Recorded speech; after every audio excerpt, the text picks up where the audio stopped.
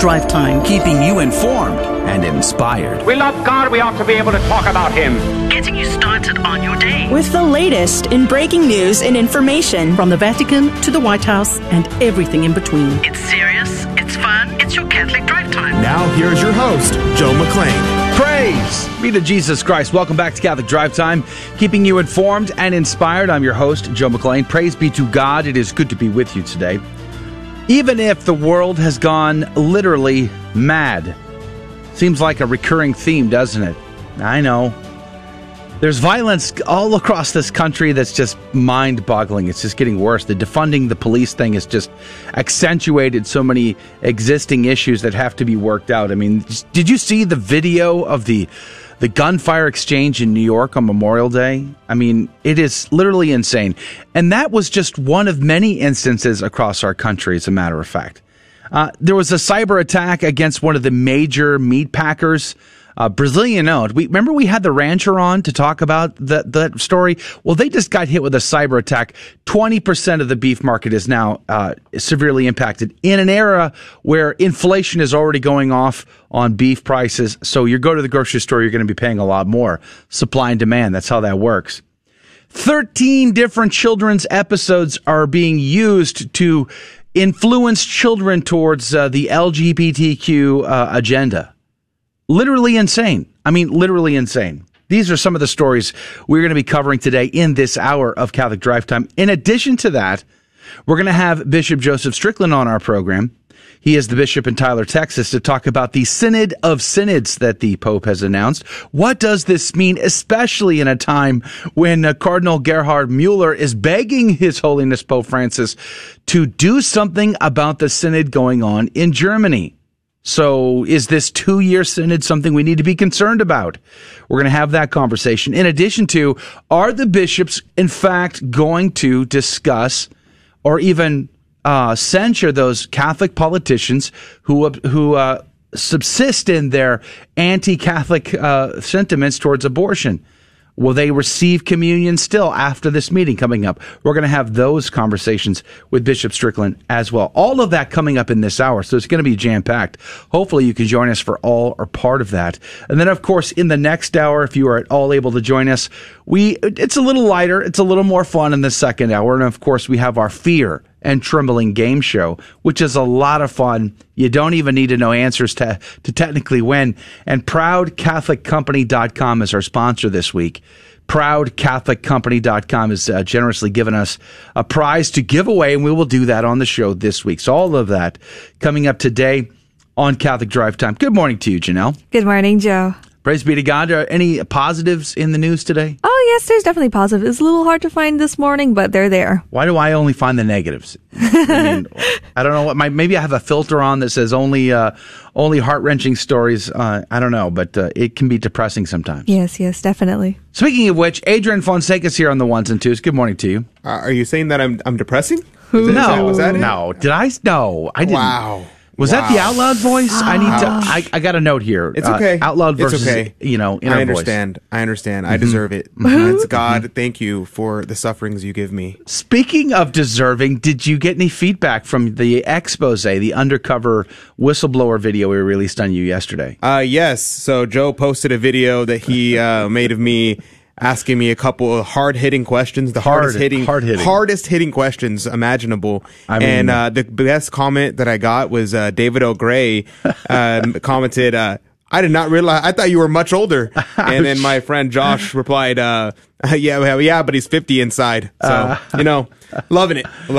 Yeah, it was hard-hitting. I think Project Veritas wants to pick it up. I think they want to distribute it as well. So if you really want to know the real Adrian Fonseca, well, you got to watch that video. It's posted on the GRN YouTube page, which we are live streaming to right now. We are live streaming there right now.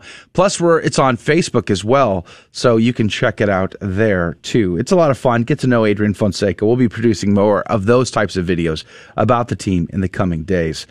All right, so praise be to God. Patty says she likes the red shirt. Thanks, Patty. I appreciate that. Of course, our friend of the show, Jesus Robles, says, Buenos dias, compadres. Thank you, Jesus. We're glad to see you, my friend. Praise be to God. Of course, good to see you, Bruce Toman. So if you can hang out with us on live video, we love to interact with you. That's something we do in the second half of the second hour of the show, Monday through Friday. We call it the after show, where we conversate with you, our audience, and you can be the driver of that conversation, whatever's on your heart and mind. Just join us on one of those live video feeds, which you can do right on our webpage, by the way, at grnonline.com/CDT. That's grnonline.com/CDT. All right. We're going to jump into it. We're going to pray for your intentions. And because it's June and the month of the Sacred Heart, I'm going to say a prayer to the Sacred Heart for your intentions. Sound like a fair deal? Let's pray. In the name of the Father, the Son, and the Holy Ghost. Amen. O most Sacred Heart of Jesus, pour down thy blessings abundantly upon thy church, upon the Supreme Pontiff, upon all the clergy. Give perseverance to the just, convert sinners, enlighten unbelievers, bless our parents, our friends, and our benefactors, help the dying, free the souls from purgatory, and extend over all hearts the sweet empire of thy love. Amen. In the name of the Father, the Son, and the Holy Ghost. And now the headlines with Janelle Lay. Taking a look at the headlines today, at Tulsa event, Biden announces Harris will lead push for voting protections in response to states' recent ballot restrictions. In other news, U.S. Embassy at the Vatican displays homosexual pride flag. From the Pillar, Pope Francis makes big changes to canon law. Pope Francis on Tuesday promulgated the Apostolic Constitution Pascite Gregum Dei, replacing Book 6 of the Code of Canon Law, which codifies the penal law of the Latin Catholic Church. The revised text contains a number of important changes to the way in which penalties are applied in the Church, and the crimes which must be punished. It also includes the systematic incorporation of numerous laws promulgated in the Church in recent years, but not directly added to the Code of Canon Law. The project to reform Book 6 began, as Francis noted, under Benedict XVI in 2007, and was part of a long series of legal projects aimed at bringing the Church's penal code up to date, after a series of scandals that included the spotlight of scandals in the early 2000s.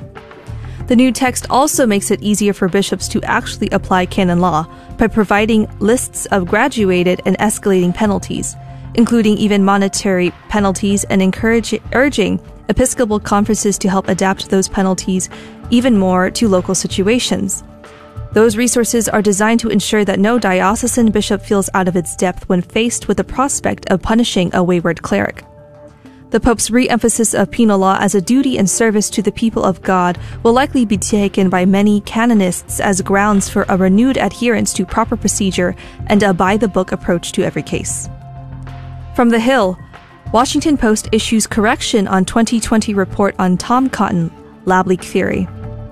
The Washington Post has issued a correction in its 2020 report on Senator Tom Cotton and the lab leak theory he had discussed in the media. The newspaper revised a February 2020 story with the original headline, "Tom Cotton keeps repeating a coronavirus conspiracy theory that was already debunked," as top public health experts have begun taking a more serious look at the origins of the coronavirus. Earlier versions of this story and its headline inaccurately characterized comments by Senator Tom Cotton regarding the origins of the coronavirus. The term debunked and the Post's use of conspiracy theory have been removed because, then as now, there was no determination about the origins of the virus, reads the Post's correction. The new headline of the story reads, "Tom Cotton keeps repeating a coronavirus fringe theory that scientists have disputed." Facebook announced on Wednesday that it had lifted its ban on content that speculated on the origin of the COVID-19 virus. The Epoch Times shares that Israel sees probable link between Pfizer vaccine and rare myocarditis cases. Israel's health ministry said on Tuesday that it had found a small number of heart inflammation cases observed mainly in young men who had received Pfizer's COVID vaccine in Israel were likely linked to their vaccination. Pfizer has said it has not observed a higher rate of the condition known as myocarditis than would normally be expected in the general population. In Israel, 275 cases of myocarditis were reported between December 2020 and May 2021. Among more than 5 million vaccinated people, the ministry said in disclosing the findings of a study it had commissioned to examine the matter. Most patients who experienced heart inflammation spent no more than 4 days in the hospital, and 95% of the cases were classified as mild, according to the study. The study found there is a probable link between receiving the second dose of Pfizer vaccine and the appearance of myocarditis among men aged 16 to 30. And those are your headline news for this Wednesday morning. The saint of the day is the Martyrs of Sandomierz. It was a group of 49 Dominicans, so that means we're doing 49 Dominican saints today, some of whom received the habit from Saint Dominic de Guzman himself, the founder of the Dominican order. They worked separately and together to bring the faith and establish the Dominican order in Poland, basing their operations in and around Sandomierz. The day before their death, they read their own names in the Dominican martyrology. One of the brothers, in fear for his life, hid in the rafters when the Tartars came to kill them. When the other brothers began to sing the Salve, he came down to join his brothers unto their heavenly reward. In 1260, they were all martyred by the Tartars as they were singing the Salve Regina at Compline. The custom of singing the Salve Regina at the deathbed of Dominicans stems from this incident.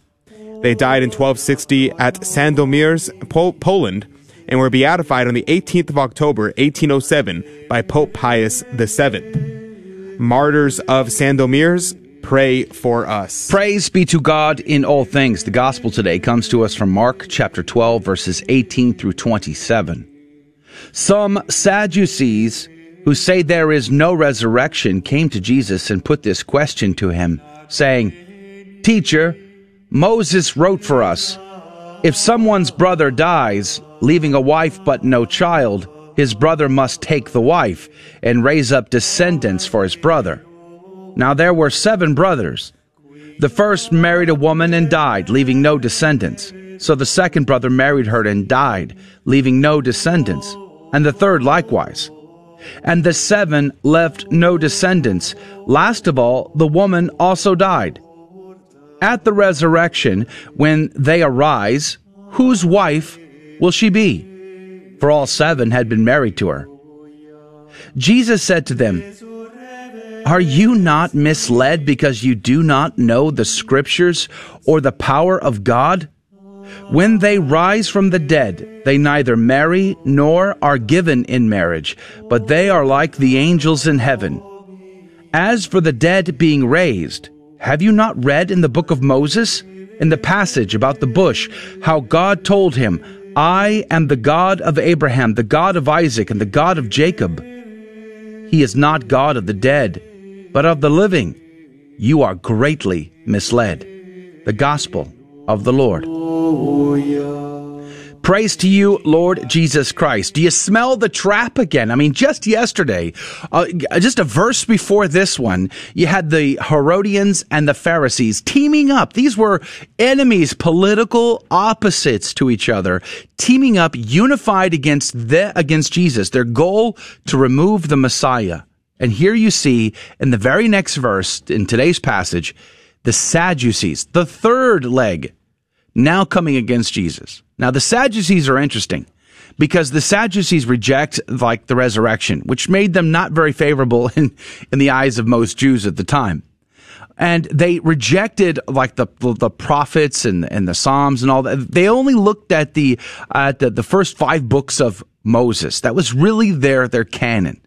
And Jesus, because he's God, he's the second person of the Trinity. He's no dummy. He knows what's coming. He knows what's on their mind. He can read their hearts. He knows their thoughts and their intentions.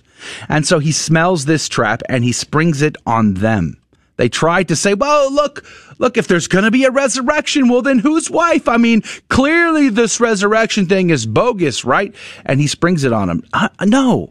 When we die, we do not die permanently. We live for eternity because God has created the soul to be in eternity.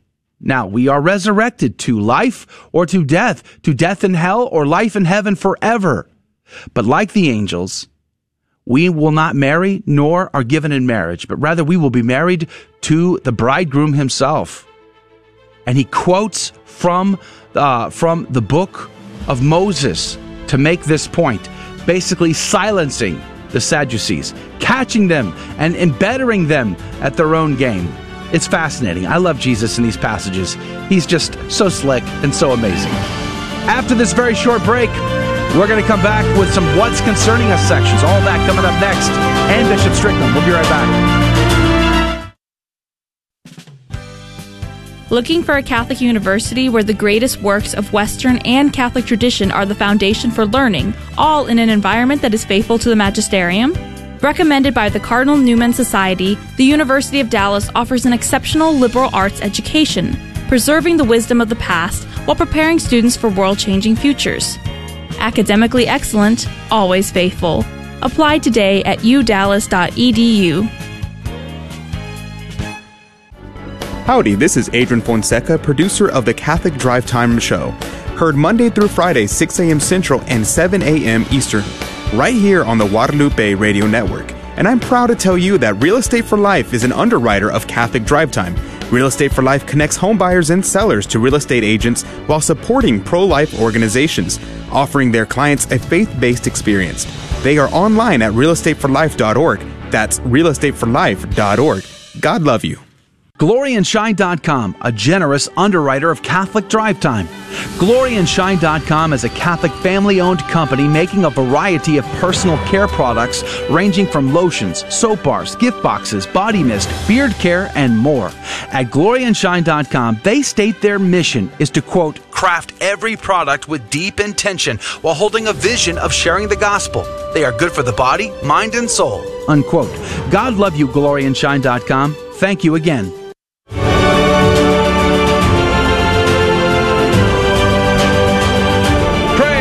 Be to Jesus Christ. Welcome back to Catholic Drive Time, keeping you informed and inspired. I'm your host, Joe McClain. Praise be to God. It is so very good to be on with you. Again, I want to thank Verboom.com/GRN. Verboom.com/GRN for generously underwriting our gospel reflection. Verboom is an incredible piece of software. I've been using it since, 2009 or something. And recently, past couple of months, I've been using it specifically for the gospel reflection.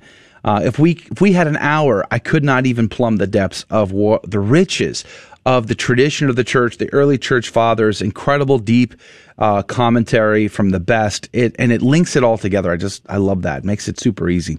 And again, I'm just grateful to Verboom.com/GRN for their generous support of Catholic Drive Time.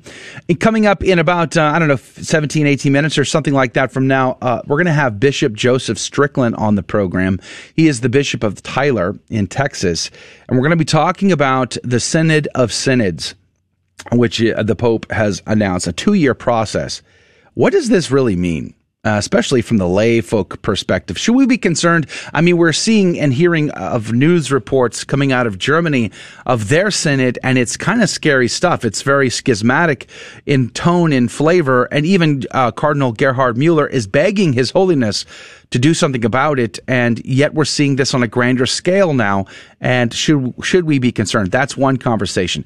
The second conversation is over Catholic politicians who hold a pro-abortion standpoint publicly. Should they still receive communion? The bishops are conversating about this now, and we're going to get his take about the upcoming meeting with the U.S. Conference of Catholic Bishops and whether or not this will be dealt with. That'll be coming up in that conversation in just about, 17 minutes or so from now. There are several stories in the headlines that I'm very concerned about for sure. One is a story that we actually touched on a few weeks back when I invited a rancher who has been on YouTube now for a few years, sort of sounding the alarm of what is going on in the American cattle business and the shenanigans of the meat packers to cooperate with each other. There's actually a lawsuit going on now towards this effort, because they are trying to, control supply, allegedly control supply and demand and increase profits. Well, now one of those major meat packers, the one that has foreign interest owned, had a cyber attack over the weekend, and 20% of the U.S. cattle beef capacity has been wiped out, according to a Breitbart article.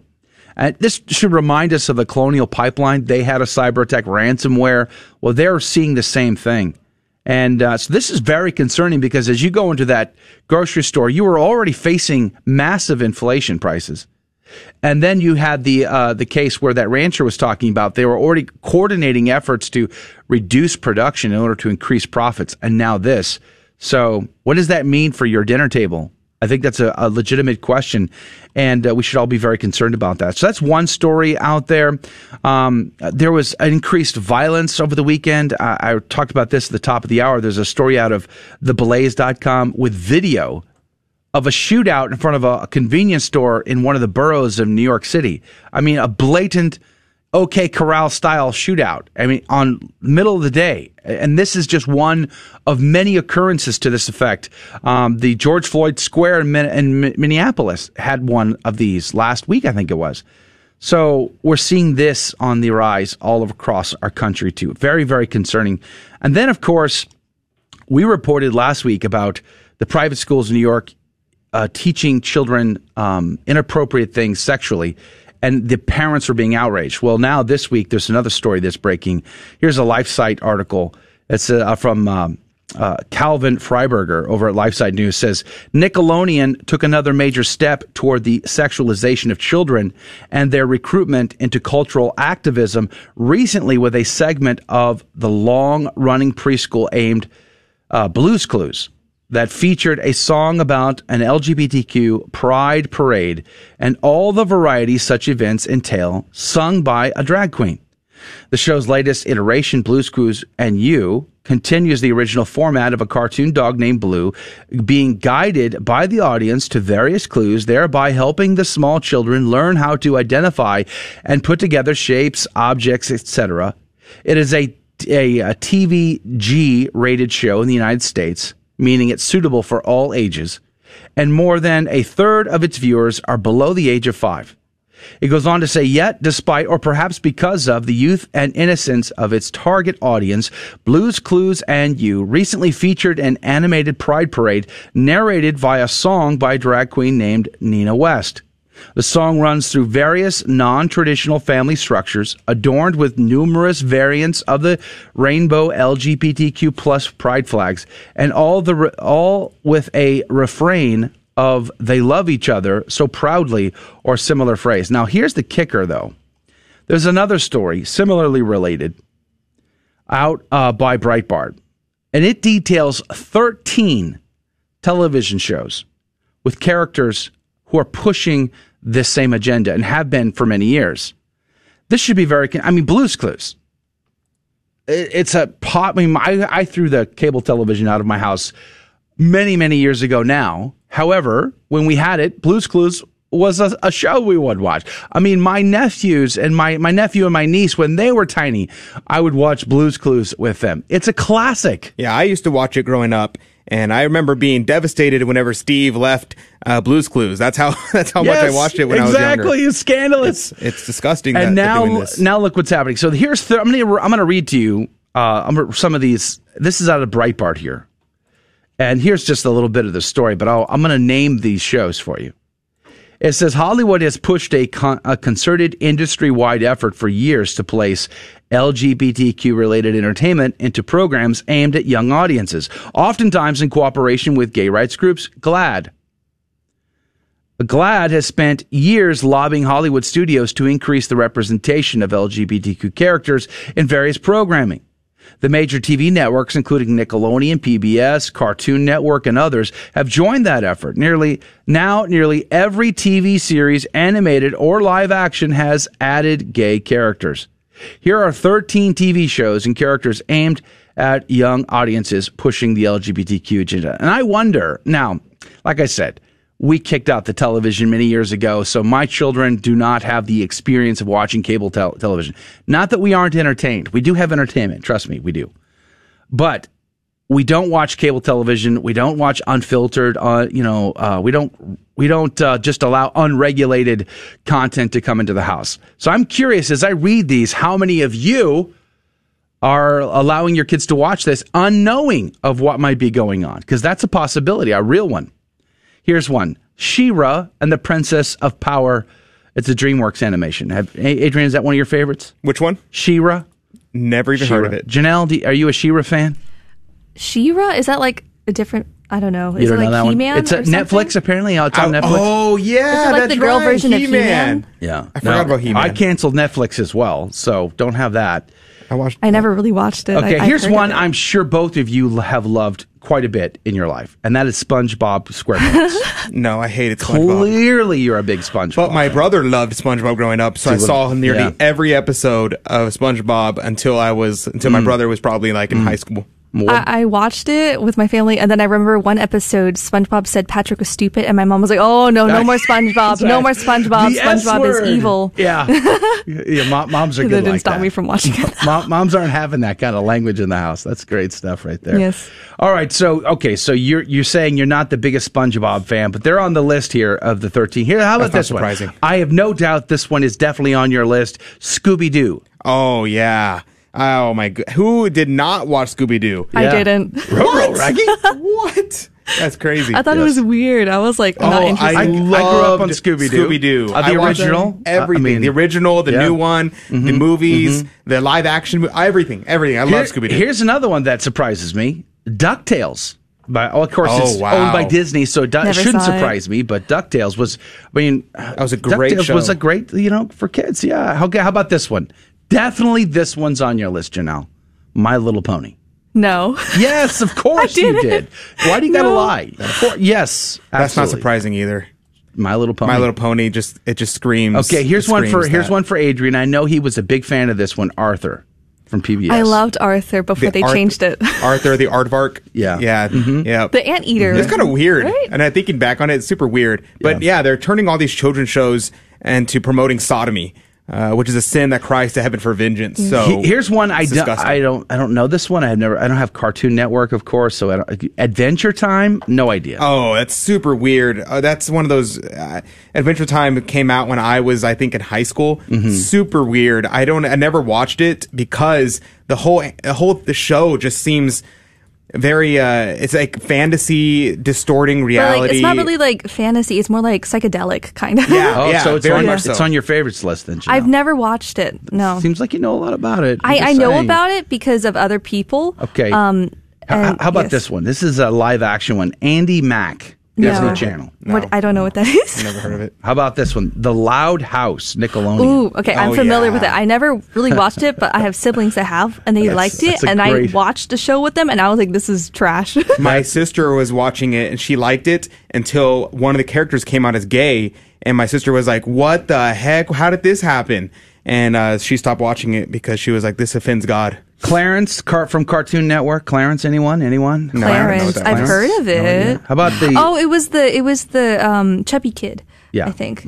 Okay, I've never really watched it. How about Steven Universe? Oh, that show's also super psychedelic. Weird. The author made some very. I don't know why Cartoon Network hires these very adult authors that don't draw very kid appropriate aged. Art. Of course, we mentioned Blue's Clues already from Nickelodeon. Very tragic to see Blue's Clues get hijacked that way. How about Star versus the Forces of Evil from Disney XD? I've heard of it. No idea. I've never seen it, but I've heard of it. Yeah, me neither. I haven't. So that is like that's all of them. I think it's like an alien from outer space falls in love with a human boy on Earth or something. Something weird. Something like that. But I think it goes to show that the war for the soul of our country is going to be fought over the young. Oh, definitely. This is something Planned Parenthood has been going after for many years themselves, getting into elementary schools to do sex education and having drag to plant queens the read seeds at libraries in the hearts of these young people. Yeah, drag queen story hours. Yes. I mean, this is the deal. This is why parents. We're seeing video of parents going to school board meetings all over across the country now, and they're like, enough is enough, and they draw the line in the sand, and they say this far and no further. We are done with the shenanigans, and if you don't, well, then you're going to get what you get. And in your school and in your home, these things are going to be constant sources of attack. And here's the bottom line. We have a soul, as the gospel made a point today to bring out, that we will live after death, either to life in heaven or to death in hell for eternity with our bodies. We won't be disembodied spirits. We won't, unlike the angels who never have bodies, we will have bodies, and we will either enjoy the bliss of eternity or we will enjoy the pain of eternity. And it's one or the other. Mortal sins send people to hell. So this is an issue where we have to call it out. We have to, out of charity, for those that are struggling with this, call and work with them to help them overcome these grave difficulties in their life, to choose the right and the good and the true over that disordered passion. So let's pray for our friends and our family and our neighbors who struggle with this, that they too may be saved. This is Dale Ahlquist with a Chesterton Minute. How many times have you heard someone say that they don't like the Catholic Church because it's so dogmatic? Well, G.K. Chesterton says, you cannot live without dogmas. You cannot act for 24 hours without making a decision based on some deeply held belief that you cannot prove. Man can be defined as an animal that makes dogmas. Trees have no dogmas. Turnips are singularly broad-minded. In truth, there are only two kinds of people: those who accept dogmas and know it, and those who accept dogmas and don't know it. So when someone objects to the Catholic Church for being too dogmatic, it only means that they are dogmatic against it, even though they have no idea what their own dogmas are. Want more than a minute? Visit us at chesterton.org. Hi, Joe McClain here, host of the Catholic Drive Time, heard Monday through Friday, 6 a.m. Central, 7 Eastern, right here. And I'm proud to tell you that Real Estate for Life is an underwriter of the Catholic Drive Time. Real Estate for Life connects home buyers and sellers to real estate agents while supporting pro-life organizations. Real Estate for Life offers their clients a faith-based experience. Real Estate for Life is online at realestateforlife.org. That's realestateforlife.org. God love you. Welcome back to the Catholic Drive Time. I'm Janelle Lay, and here are your headline news. Amazon backs marijuana legalization, drops weed testing for some jobs. In other news, conservative amendment restoring safeguards to Canada's Internet Regulation Bill was voted down. From the Epoch Times, Texas Governor Abbott declares disaster at southern border in response to humanitarian crisis. Texas Governor Greg Abbott has issued a disaster declaration at the state's southern border to augment additional resources to efforts addressing the humanitarian crisis at the border. The declaration targets resources in areas that could protect landowners who are dealing with property damage due to trespassers on their land. Abbott has also directed the Texas Department of Public Safety to ramp up its efforts in enforcing federal and state laws relating to offenses such as criminal trespassing, smuggling, and human trafficking. The Texas Health and Human Services Commission has also been directed to stop issuing state licenses to child care facilities under a contract with the federal government that shelters or detains unlawful immigrants. Abbott is also directing the Texas Commission on Jail Standards and the Texas Commission on Law Enforcement to provide guidance and request any necessary waivers that would give counties the flexibility to establish adequate alternative detention facilities or add or expand the capacity of current facilities. From LifeSite News, physicians and scientists believes doctors group deserves Nobel Prize for finding most powerful COVID-19 killer known to science. The miraculous drug ivermectin has proved to be incredibly effective at both preventing and treating COVID-19. Yet it has been subject to widespread suppression and misinformation from global health bodies in an apparent attempt to promote financial revenue over saving the lives of millions. In a recent article, New York Times best-selling author and journalist Michael Capuzzo detailed the manner in which ivermectin came to be used to treat COVID-19 and simultaneously subjected to global censorship despite its incredibly high success rate at treating the virus. The May 2021 issue of Mountain Home contains Capuzzo's detailed report following the actions of doctors on the Frontline COVID-19 Critical Care Alliance, or the FLCCC. Ivermectin is what the world desperately needs now, according to Dr. Pierre Corey, one of the founding members of the FLCCC. But although the desperate need is present, governing health bodies apparently seem intent on ensuring that the drug is not known. The FLCCC's Math Plus protocol treatment was hailed as eminently successful by medics around the world, who wrote to thank the FLCCC doctors who were fast becoming heroes of the pandemic. In order to spread the good news of the medical success, Emmy Award-winning publicist Joyce Kamen and former CBS News correspondent Betsy Ashton devoted themselves to contacting TV news anchors, scientists, and public health experts, every governor and member of Congress, President Trump, Dr. Anthony Fauci, and when the time came, President-elect Biden. All ignored the successful treatment. From Vatican News, scores of children kidnapped from Islamic school in Nigeria. An armed group abducted scores of students from an Islamic school in the north-central Nigerian state of Niger on Sunday, according to authorities. Reports say that about 200 children were seized during the attack, even though an official number has not been given. The gunmen reportedly attacked the town of Tangiana in the Rafi local government area of the state, riding on motorcycles and shouting indiscriminately. Then they abducted the students from the Sahiliu Tanku Islamic School. One person was reportedly killed during the raid, and a second person was seriously injured. Let us pray for the safety and the rescue of the children as well as the conversion of their captors. Those are your morning news.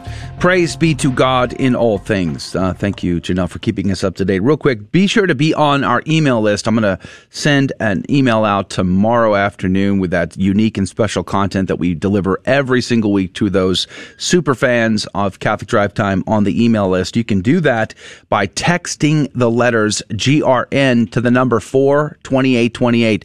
Just text GRN to 42828 and you'll get signed up to our email list. And be sure to get that unique content. You're going to get a talk by Father Bill Casey right away in your email inbox, and it's a powerful talk, 30 minutes, really powerful on the state of the church and where we're headed and what we can do as lay faithful to live good and holy lives. And so do that today. Text GRN to 42828.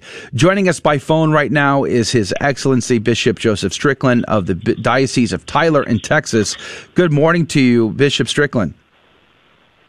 Good morning. Praise be to God. Thank you for your time today and being on with us. We're very grateful to you. We want to talk about a couple of big stories that are in the news. One is the big synodal Synod of Synods, so to speak, as I think it's being dubbed.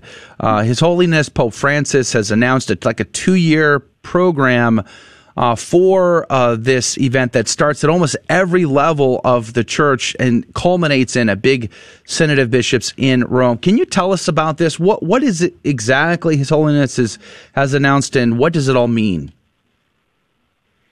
Well, Joe, I think you've already pretty much described what I am aware of. I haven't seen a lot of detail yet, but it does involve a series of local synods, then expanding, through various regions all the way to a synod in Rome. So this synodal path, as people have called it, certainly is something that Pope Francis is promoting. It's not something really new in the church, but this is a new way to implement it much more extensively. So I haven't really seen any documentation as far as what the Synod will be focusing on specifically, but I have read, as you mentioned, the basically diocesan synods and then going to various regional levels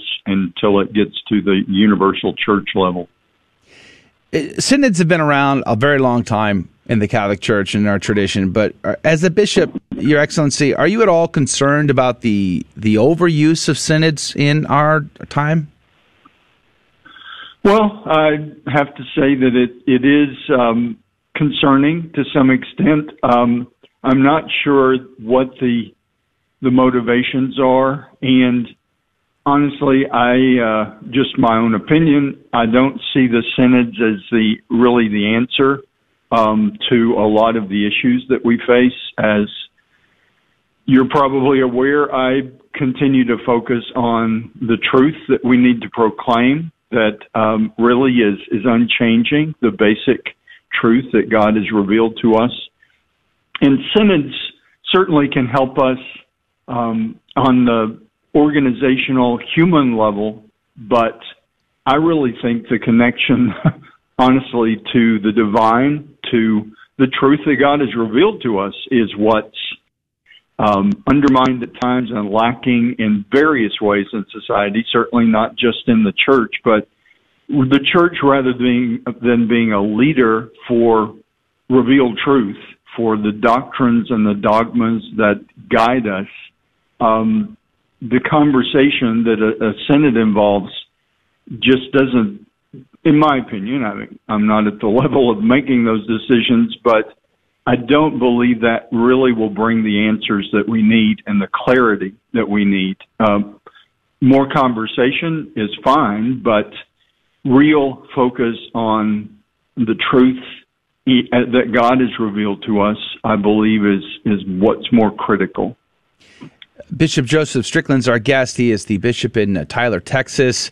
We're talking about the synodal way that has become very common in our church these days. In fact, I would say, Your Excellency, one concern that a lot of lay folks have is overlooking at the synod that's going on in Germany right now, and it seems very concerning. I mean, there's even talk of it being on the verge of being in schism.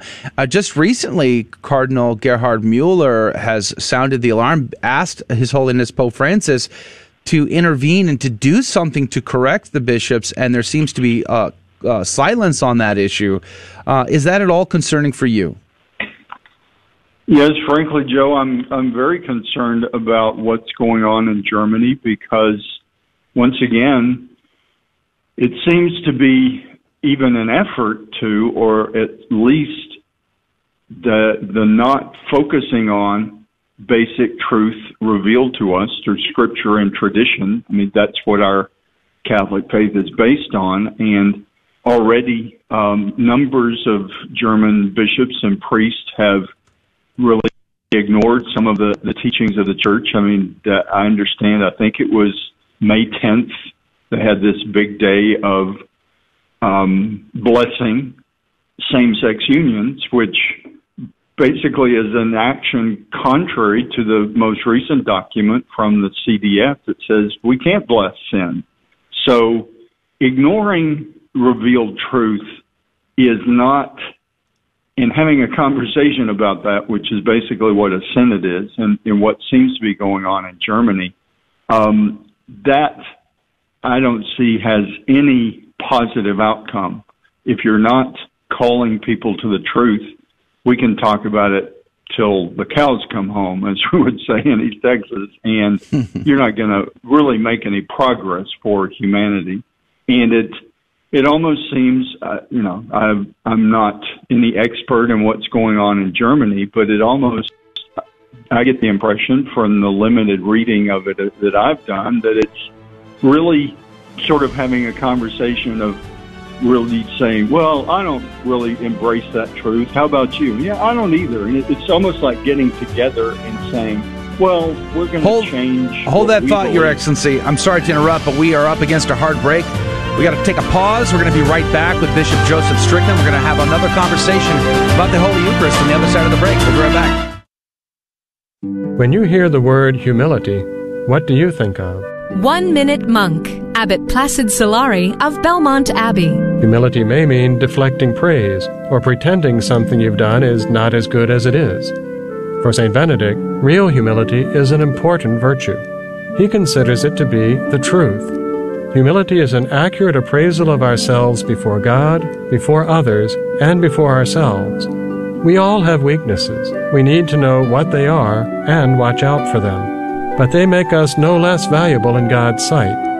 We all have strengths, and we sometimes have a hard time admitting that.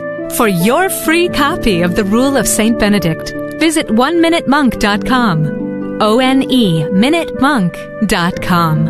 Admitting our talents in humility and developing them gives thanks to the God who gave them to us to be used for His glory and our neighbor's good. Howdy, this is Adrian Fonseca, producer of the Catholic Drive Time Show. Heard Monday through Friday, 6 a.m. Central and 7 a.m. Eastern, right here on the Guadalupe Radio Network. And I'm proud to tell you that Real Estate for Life is an underwriter of Catholic Drive Time. Real Estate for Life connects home buyers and sellers to real estate agents while supporting pro-life organizations, offering their clients a faith-based experience. They are online at realestateforlife.org. That's realestateforlife.org. God love you.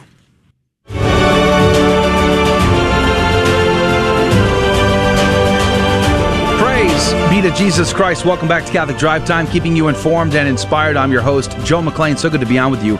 Bishop Joseph Strickland is our guest. He is the bishop in Tyler in Texas.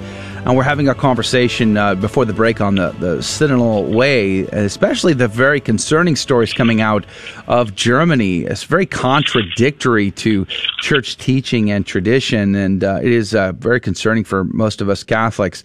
Welcome back to the program, Your Excellency. We're, again, grateful to have you on. I kind of wanted to ask a really quick follow-up question before moving on to the next subject, and that was, to some degree, do bishops, this is a little insider baseball that you might be able to offer us, when bishops go to these conferences or USCCB or conferences or synods or whatever that might be, is there a certain amount of like, okay, let's, conversate philosophically about these topics, but then you go back to your diocese and you do the thing that you feel called to do anyway, in spite of it all? I mean, how does that actually work? Well, that certainly is one aspect of it, because I think with the gatherings, whether it's a regional conference or a national conference or the synod, ultimately, theologically, the way the church is structured, like here in Tyler, I'm the pastor, the shepherd of 33 counties. Everyone that lives in this territory of the 33 counties that make up the Diocese of Tyler, I have responsibility for, and I make the decisions. And it's sort of a mixed message that we hear in the church in recent years. There's some aspects of more emphasis on each individual bishop making his decisions for his diocese. And then the synodal aspect is sort of all coming together to agree on things. Ultimately, theologically, each bishop has a mandate to teach, govern, and sanctify in the diocese where he is bishop. And so when we speak of bishops as the successors of the apostles, the basic structure there is that I'm the successor of the apostles for the Diocese of Tyler at this point in history. And as you can imagine, you think about that a bit and pray. It's a huge responsibility to continue to guard the deposit of faith and to share the truth that Jesus Christ lived, died, and rose to share with humanity. That is what each bishop is responsible for in his own diocese. And canonically, there's a lot of authority that a bishop has. I don't think many people realize just how much authority a bishop has. But also, as with anything in the law of the church or just living as faithful Catholics, those authorities or rights, you might say, also have accompanying duties of the bishop to govern according to the truth that God has revealed to us. So having anyone come into the diocese and setting policies and all of that there's really no vote for it. There's no comment. Certainly, we have advisory bodies, presbyteral councils, and a diocesan council of various kinds in various areas, but ultimately, the decisions are made by the bishop. Hopefully, he's getting good advice and praying a lot, and then praying some more and making the best decisions he can. But kind of as you allude to, I believe a lot of the bishops really listen, take into account whatever the discussion is on various topics, but as you said, pretty much go back to their diocese and do what they believe is the right thing. And ultimately, that's what we have to do. We all have to be ready to answer to Christ and to God the Father and to do our best to govern, teach, and sanctify according to the tradition of the church. Bishop Joseph Strickland is our guest, the bishop in Tyler in Texas. There's two other topics I'd like to touch upon before we run out of time. We got about another 6 minutes or so with our conversation with Bishop Strickland. One is about these rumors that came out. This is one I want to hit on fairly quickly and then move on to the next one. But this is a rumor that came out, I think, last week, that there was going to be a revision to the motu proprio that allows for priests all over the world to say the traditional form of the Mass, the extraordinary form of the Mass. And I know, personally speaking, from my own family's experience over the last few years in growing to love the traditional form and then making it the active part of our piety, it's just been a major influx of people going that direction. And now hearing these rumors, there's a lot of concern out there. Have you heard such rumors? Do you have any insight on this? Or more to the point, as a bishop, how do you feel about if the motu proprio should be revised and those permissions removed? Well, I have heard the rumors. That's all I've heard. I haven't seen anything official. I don't know that there is anything official yet, but these rumors do, like rumors, there's a pretty good percentage of them that have some truth to them. It's interesting how this connects to what we were just talking about. From what I have read and heard, the possibility is of revising Summorum Pontificum, that motu proprio that was issued by Benedict XVI regarding the ordinary form and the extraordinary form, and really putting it more in the hands of the bishop once again, because the motu proprio really expands that more to, I forget the exact language, but basically if a group of lay people petition to, or each individual priest has the right to celebrate the extraordinary form if they want to. That is, not a precise canonical explanation of what Summorum Pontificum says, but that's basically the practice. I believe, at least what I've heard, is that it would be more up to the bishop and with his explicit permission for the priest or the lay faithful that are petitioning for the extraordinary form. So I'm comfortable with that because, as you said, I've seen a lot of people, we're working toward having the extraordinary form more available. I don't believe that abandoning the ordinary form is the answer, but to have both, I think it was Pope Benedict's idea that the older tradition speaks to the newer practice, and they both can inform each other. And I believe that. I've seen that in my own life, and I've seen that with a lot of families, younger families especially, but not exclusively younger families. They're people my age that have come to an appreciation of the extraordinary form or the Latin Mass. So in this diocese, I would certainly want to continue to promote that. It would be, I think, extraordinary, and that isn't what I've heard at all, that there would be some restriction on what decision the bishop could make. And that would, as I said, that gets into very basic structure of the church. If there was something that said the bishops couldn't make those decisions, but I believe it could be certainly for my diocese, if it does come that it has to be the bishop's permission, it's already there, and I'm already promoting it. I know some bishops disagree with that, and that would most likely, as a lot of these things tend to do, it tends to further the divisions and the separations that are there, but that to some extent, it's the reality. So in this diocese, I would still want to promote both the ordinary form and the extraordinary form. We have about 3 minutes left in our conversation with Bishop Joseph Strickland from the Diocese in Tyler. The last big topic that I wanted to get you to touch upon was this, the story that's been playing out over the last several weeks in the headlines about bishops talking about whether or not they should continue to give communion to very public figures who are Catholic, who hold anti-Catholic beliefs. Specifically, they adhere to a pro-abortion mentality. what is the latest on that? Will the bishops be conversating about this in their upcoming USCCB meeting? Should, like politicians like Biden and Nancy Pelosi and many others, should they be refused communion for their positions? What say you, Bishop Strickland? Well, I find it very frustrating, the whole topic, because my thought is to simply be the pastors, the shepherds that we're called to be, and to tell, Nancy Pelosi and Joseph Biden are just one man and woman of God.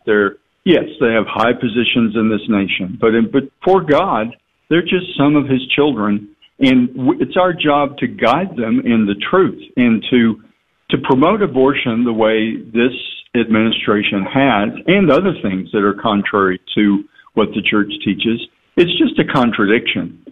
We call it communion for a reason. It's supposed to be a sign of our unity with the body of Christ in all the different ways that is present with the blessing of the Son of God among us in the Eucharist, in so many other ways. But so to be in communion, but to receive communion, but to not be in communion is just basic pastoral dissonance that each pastor, I think, needs to deal with. And to have a conversation about it or to have some sort of policy is really not, I believe, accomplishing what we need to do as individual bishops. But I believe the last I've seen, it is on the agenda to have this discussion. But to me, the issue is, this is a man of God, this is a woman of God.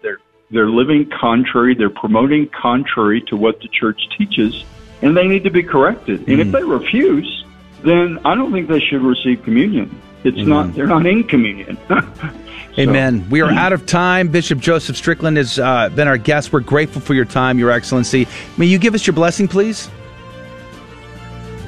Almighty God, we ask your blessing for all listening, and that they may be safe and guided in your truth. In the name of the Father, and of the Son, and of the Holy Spirit. Amen. Amen. God bless you, Bishop. Thank you for your time. Have a great day. And that is going to do it for hour number 1 of Catholic Drive Time. Praise be to God. If you can join us in the next hour, we're going to have breaking news and stories, Saint of the Day, Gospel of the Day, plus our Fear and Trembling game show, and prizes are involved. You can find us online at grnonline.com/CDT. That's grnonline.com/CDT. God love you. Thank you for joining us on your Catholic Drive Time, where it is our pleasure to keep you informed and inspired. Join us Monday through Friday at the same time, right here on your favorite Catholic radio station. Don't forget to connect with us. Just go to facebook.com/Catholic Drive Time. Again, that's facebook.com/Catholic Drive Time. Be sure to share more than just us today. Share Jesus with everyone you meet. Bye now, and God love you.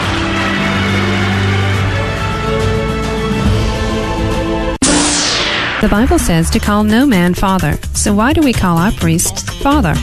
In Matthew 23, verse 9, it says, "And call no man your father on earth, for you have one Father who is in heaven." Notice that this verse makes no distinction between spiritual fathers, which is what priests are, and biological fathers. This passage says that no man is to be called father. Therefore, you cannot distinguish between calling a priest father and calling the man who is married to your mother father. But is that actually what this passage is saying? Or is Jesus warning us against trying to usurp the fatherhood of God, which is what the Pharisees and scribes were doing? They wanted all attention focused on them. They were leaving God, the Father, out of the equation. And even if you just interpret this passage from Matthew 23 as an absolute ban against calling anyone your spiritual father, then there are some problems for you in the rest of Scripture. For example, Jesus in the story of Lazarus and the rich man in Luke 16 has the rich man referring to Abraham as father several times. Paul in Romans 4 refers to Abraham as the father of the uncircumcised, the Gentiles. Spiritual fatherhood, not biological fatherhood. In Acts 7 and then in Acts 22, first Stephen and then Paul referred to the Jewish priests and elders as brothers and fathers. Spiritual fatherhood. So, if you interpret Matthew 23 as saying we cannot call anyone our spiritual father, then you have to believe that Jesus, Paul, and Stephen all got it wrong. It is okay to call priests our spiritual fathers today. We are simply imitating the example given us by Jesus, Paul, and Stephen, all of whom used the term in a spiritual sense. As long as we remember that our true Father is God the Father and that all aspects of our fatherhood, biological and spiritual, are derived from Him. A beacon of truth in a troubled world. This is the Guadalupe Radio Network, radio for your soul. GloryandShine.com, a generous underwriter of Catholic Drive Time. GloryandShine.com is a Catholic family-owned company making a variety of personal care products ranging from lotions, soap bars, gift boxes, body mist, beard care, and more. At GloryandShine.com, they state their mission is to, quote, craft every product with deep intention while holding a vision of sharing the gospel. They are good for the body, mind, and soul, unquote. God love you, GloryandShine.com. Thank you again. Welcome to your Catholic Drive Time, keeping you informed and inspired. We love God. We ought to be able to talk about Him. Getting you started on your day. With the latest in breaking news and information. From the Vatican to the White House and everything in between. It's serious. It's fun. It's your Catholic Drive Time. Now here's your host, Joe McClain. Praise be to Jesus Christ. Welcome back to Catholic Drive Time, keeping you informed and inspired. I'm your host, Joe McClain. It is great to be on with you. Praise be to God. Good morning. Thanks for being a part of our program. We're very excited to have you on for this hour. We just wrapped up a great conversation with Bishop Joseph Strickland from the Diocese in Tyler. We talked about the Synod of Synods, the Synod in Germany. We talked about the traditional form of the Mass and whether or not it's going to be suppressed. We talked about Eucharist communion being given to pro-abortion Catholic politicians. We talked about a variety of topics. And it was a great interview. We're going to be posting that conversation later today on our YouTube channel, our Gab channel, not Gab, Rumble. Thank you. Rumble, and then Facebook, and then, I don't know, Adrian, where else do you post that thing? I think you covered it. Did I Facebook, YouTube, and Rumble, the three places. All right. Well, praise be to God. So make sure, do us a favor, and when those come out, make sure to give them a watch very quickly. That helps the algorithmic love to help us spread the word about Catholic Drive Time. Share and likes. Comments, share, and likes are very powerful things. And of course, if you're not subscribed, do subscribe. Hit the bell notification. That helps us out a lot. No matter what platform you're using to watch our content, making sure that you're plugged in and helping to spread the word makes you ambassadors for the program and helping us to grow the audience. And we're grateful to you for that. Janelle, good morning to you. Good morning, Joe. You ready to play the game? I'm so ready. Praise be to God. We're going to have a good time today. Coming up in this hour, breaking news and stories. And it's all good news, right, this hour? Yes, it's all good news. All good news. All the bad news was last hour. This hour, it's all fun stuff. And then, of course, we're going to have a Saint of the Day. And you know, you got to throw Adrian a bone or two now and again. Or like 40. So today we decided to throw 40 bones, all Dominican saints today, blesseds today. And we're going to be sharing that story with you here in a few minutes. And then, of course, the gospel today and the gospel reflection generously underwritten by verbum.com/CDT. That's, verbum.com/GRN. So we're thankful to Verbum for generously sponsoring a part of our program. And then we're going to play Fear and Trembling in this first half hour. And our sponsor for that, the prize we're going to give away on Friday this week is from ProudCatholicCompany.com. They're giving us a beautiful Our Lady of Guadalupe shirt to give out. And somebody will be the winner. All you got to do is be the first caller, and you don't even need to know the answers to win. It's that cool. So that's coming up in the first hour. And then in the second half of this hour is going to be our after show. And our after show is special because we conversate with you and you drive the conversation. Whatever's on your heart, your mind, and the conversations can go from silly and fun, laughing to serious. And it's pretty special how it all happens. But we have a great time, and we answer some questions, and we conversate with you, and then sometimes we just do fun things like talk about movies and television shows and pop culture, and other times we dive deep on some subjects. So it all depends, but you get to drive that, and you can do that by hanging out with us on one of our live video feeds in the second half of this hour, or just go to our website, grnonline.com/CDT. That's grnonline.com/CDT. All right, we're going to dive into prayer, praying for your needs. And because it's the month of the Sacred Heart, we are going to pray and ask the Most Sacred Heart of Jesus to pray for whatever you need. We're going to ask him to give you and provide for you your most intimate needs. All right? Let's pray. In the name of the Father, the Son, and the Holy Ghost. Amen. O Most Sacred Heart of Jesus, pour down thy blessings abundantly upon thy church, upon the Supreme Pontiff, upon all the clergy. Give perseverance to the just, convert sinners, enlighten unbelievers, bless our parents, our friends, and our benefactors, help the dying, free the souls from purgatory, and extend over all hearts the sweet empire of thy love. Amen. In the name of the Father, the Son, and the Holy Ghost.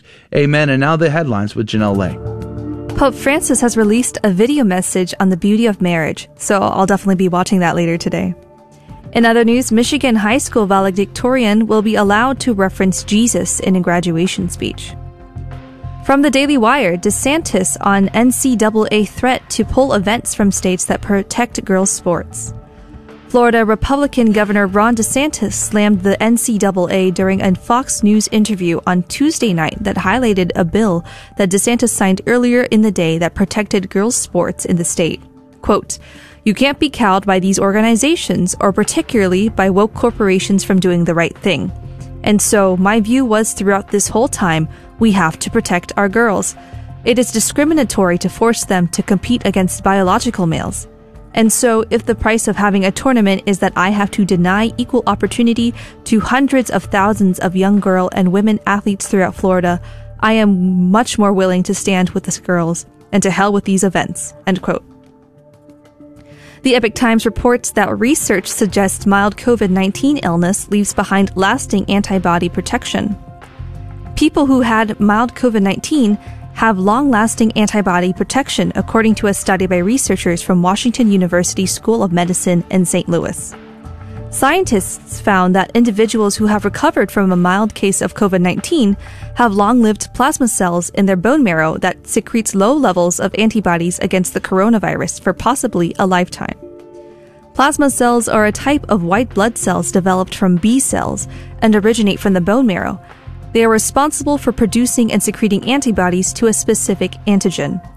The findings question the need for people who have recovered from COVID-19 to still get vaccinated, as the CDC told the Epoch Times in February that people should be vaccinated whether or not they've had the disease. Multiple studies suggest that people who recovered from COVID-19 develop a group of immune cells known as T cells that play a significant role in maintaining lasting immunity against the virus, as these cells target and destroy virus-infected cells while also stimulating the production of antibodies. Breitbart reports on another pro-life victory. Abortions stop at Lubbock, Texas Planned Parenthood as Sanctuary City Ordinance takes effect. Planned Parenthood of Greater Texas said Tuesday it will stop performing abortions in its Lubbock clinic in the wake of an ordinance approved by voters that declared the city a sanctuary city for the unborn. The ordinance, which took effect Tuesday, June 1st, was approved by the citizens of Lubbock on May 1st and states abortion is now illegal within the city's limits. Planned Parenthood and the American Civil Liberties Union of Texas filed a federal lawsuit against the city following the approval of the ordinance. The city of Lubbock, however, vowed to defend the ordinance in court. Lubbock became the largest city in the United States to declare itself a sanctuary city for the unborn, the 26th in the nation to outlaw abortion. And those are your headline news for this morning. God love you and have a wonderful Wednesday. The saint of the day is the Martyrs of Sandomierz. The martyrs were a group of 49 Dominican friars, some of whom received their habit from Saint Dominic de Guzman himself, the founder of the Dominican order. They worked separately and together to bring the faith and establish the Dominican order in Poland. They had their base of operations in and around Sandomierz. The day before their death, they read their own names in the Dominican martyrology. One of the brothers, in fear for his life, hid in the rafters when the Tartars came to kill them. When the other brothers began to sing the Salve, he came down to join his brothers unto their heavenly reward. In 1260, they were all martyred by the Tartars as they were singing the Salve Regina at Compline. The custom of singing the Salve Regina at the deathbed of Dominicans stems from this incident. They died in 1260 at Sandomierz, Poland, and were beatified on the 18th of October, 1807, by Pope Pius VII. Martyrs of Sandomierz, pray for us. Praise be to Jesus Christ in all things. Thank you, Adrian, for reading the saint of the day for us. The gospel today comes to us from Mark chapter 12, verses 18 through 27. Some Sadducees, who say there is no resurrection, came to Jesus and put this question to him, saying, "Teacher, Moses wrote for us, if someone's brother dies, leaving a wife but no child, his brother must take the wife and raise up descendants for his brother. Now there were 7 brothers. The first married a woman and died, leaving no descendants. So the second brother married her and died, leaving no descendants, and the third likewise. And the 7 left no descendants. Last of all, the woman died. At the resurrection, when they arise, whose wife will she be? For all 7 had married her." Jesus said to them, "Are you not misled, because you do not know the Scriptures or the power of God? When they rise from the dead, they neither marry nor are given in marriage, but they are like angels in heaven. As for the dead being raised, have you not read the book of Moses? In the passage about the bush, how God told him, 'I am the God of Abraham, the God of Isaac, and the God of Jacob.' He is not the God of the dead, but of the living. You are greatly misled." The Gospel of the Lord. Praise to you, Lord Jesus Christ. The Gospel Reflection is brought to you generously by Verboom.com/GRN, generously sponsoring our program today.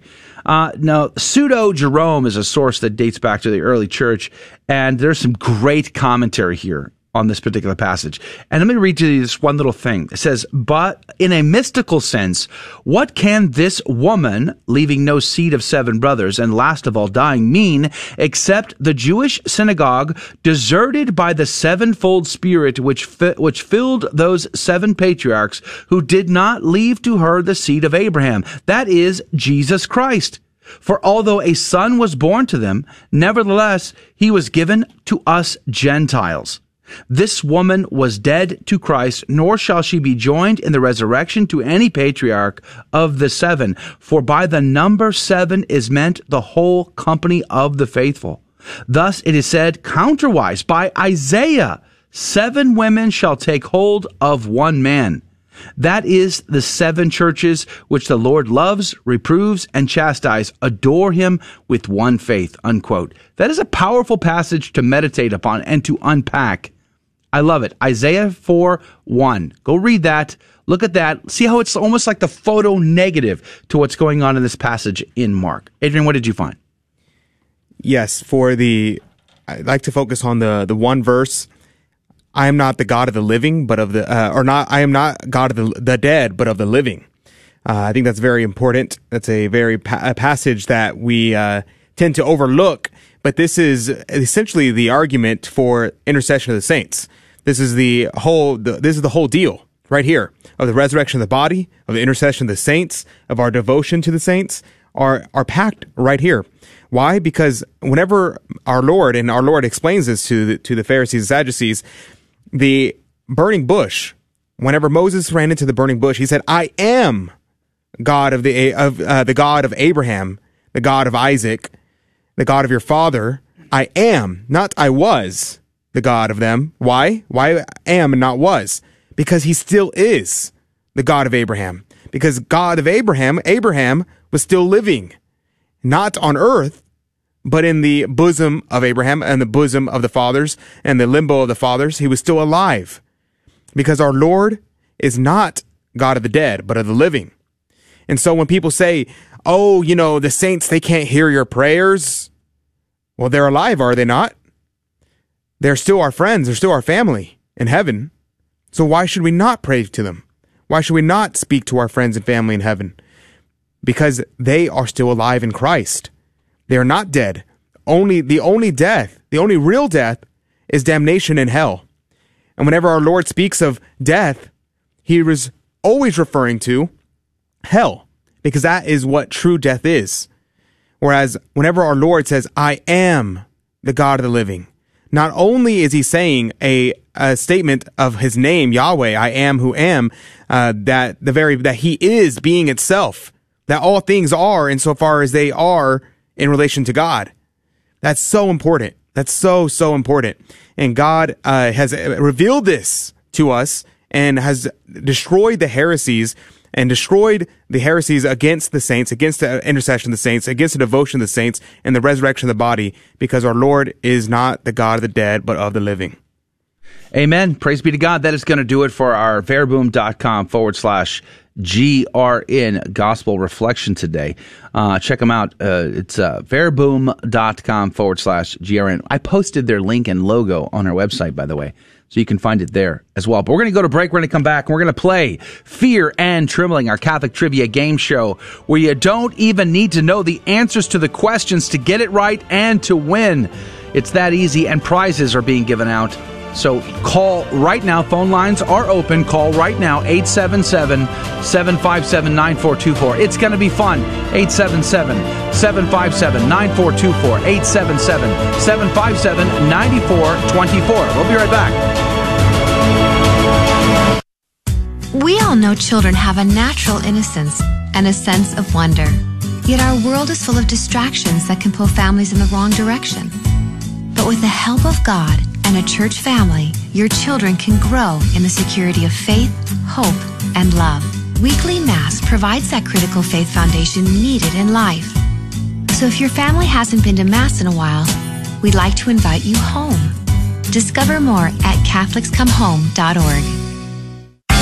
Protestants like to use James 2:10-11 against the Catholic doctrine of mortal and venial sin, because James says, whoever keeps the whole law but fails in one point has become guilty of all of it.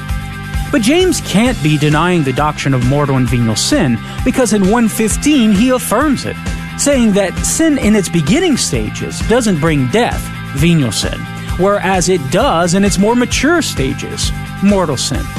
The point James is making in James 2:10-11 is that we must keep all the commandments in order to avoid incurring the guilt of transgressing the law. We can't say to the Lord on Judgment Day, Lord, I only broke one commandment but kept the other 9. So James 2:10-11 is simply a misfire in trying to take down the Catholic belief of mortal and venial sin. I'm Carlo Broussard with the ready reason for Catholic Answers, Catholic.com. For 2,000 years, we've helped the poor and comforted the sick. We've educated generations of children, developed the scientific method and college system. We support marriage and human life. Guided by the Holy Spirit, we compiled the Bible. We are the Catholic Church, with over 1 billion in our family, sharing in the fullness of Christian faith in the church started by Jesus. If you've been away, visit CatholicsComeHome.org today. Welcome home.